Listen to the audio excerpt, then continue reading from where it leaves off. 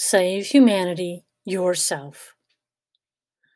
I recently did a radio interview for Night Dreams Talk Radio where I thought the discussion would be centered around science fiction.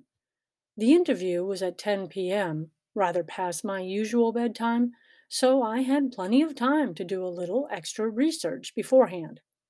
Imagine my surprise when I saw the heading above my bio: A.K. Fraley on how to survive an alien attack. Not intended as sci fi, but taken very seriously by those who deal with such issues on the public forum. Now, if you'd be so kind, look at this from my point of view. Possums don't take me seriously. My cats ignore my every command, and my kid's dog takes over my bed whenever she wants. I am hardly fit to keep attacking aliens at bay. The possum would have better luck.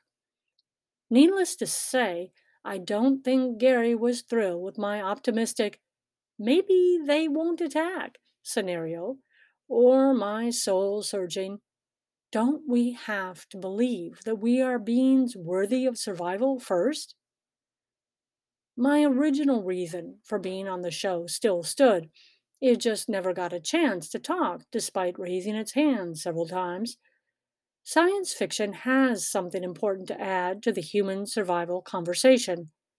It is in the imagination that we come up with not only the methods of survival, but the motivation compelling us through the hells of hard times to make it out alive.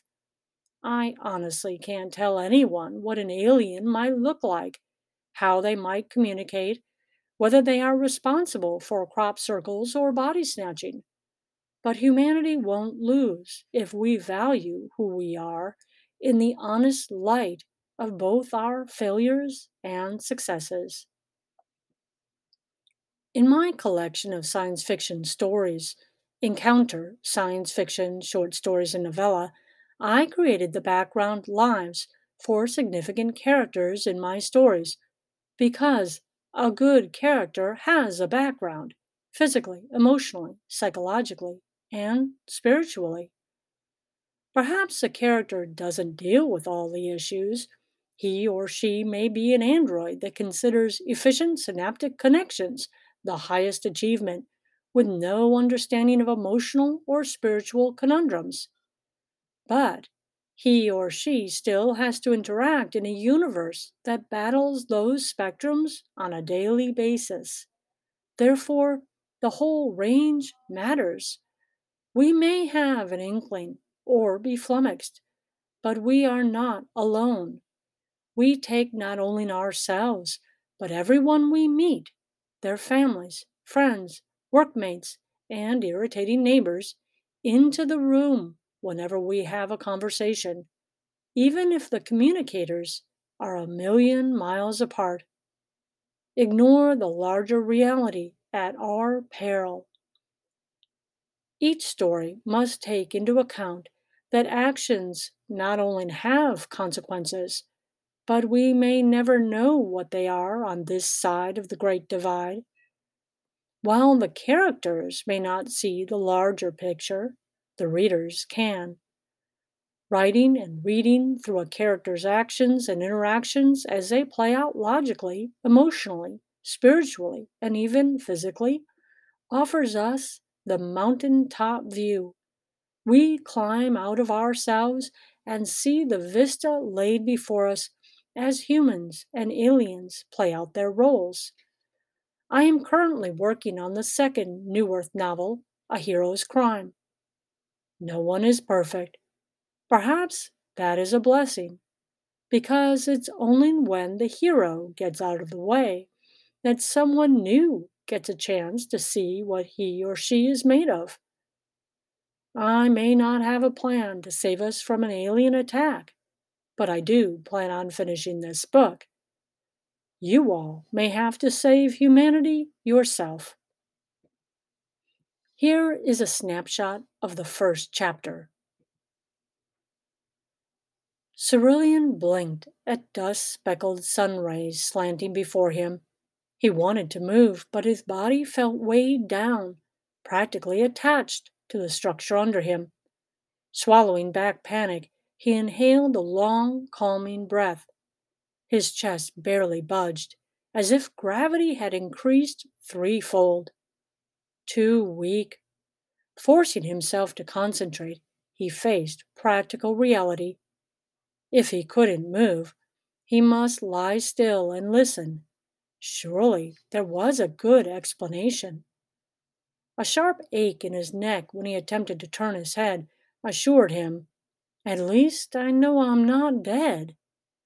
Murmuring voices traveled overhead. A woman, no, two women, arguing. In weary depression, he closed his eyes. Claire and Justine, at it again. They argued on New Earth. They argued aboard ship. Now they were arguing here, wherever that might be. He imagined bellowing, "Shut up!" and seeing their reaction. He tried to form words. Nope, not any time soon. A shadow hovered near and blocked the warm sunlight. A gentle hand caressed his forehead. Cerulean. Using every ounce of energy he had at his disposal, which wasn't much, Cerulean pried his eyes open. Directly above him, a towering figure stared down. A lean, clean-shaven face, bright green eyes, and a shock of thick white blonde hair. Concern emanated from those eyes, despite the upturned creases in the corners, matching his smiling mouth. "So good to see you awaken naturally. I was ready to rouse you, but it's usually better to let nature take its course." Swallowing a desert dryness, Cerulean attempted to form words. "Where?" Justine's black-haired head and sculptured face rose into view, crowding out the other figure, her eyes wide and her tone authoritative. "You're on Mirage, Cerulean. We made it through, though barely. I was afraid you were going to—" Claire's round, childlike face, framed by chestnut, shoulder-length hair, shoved forward.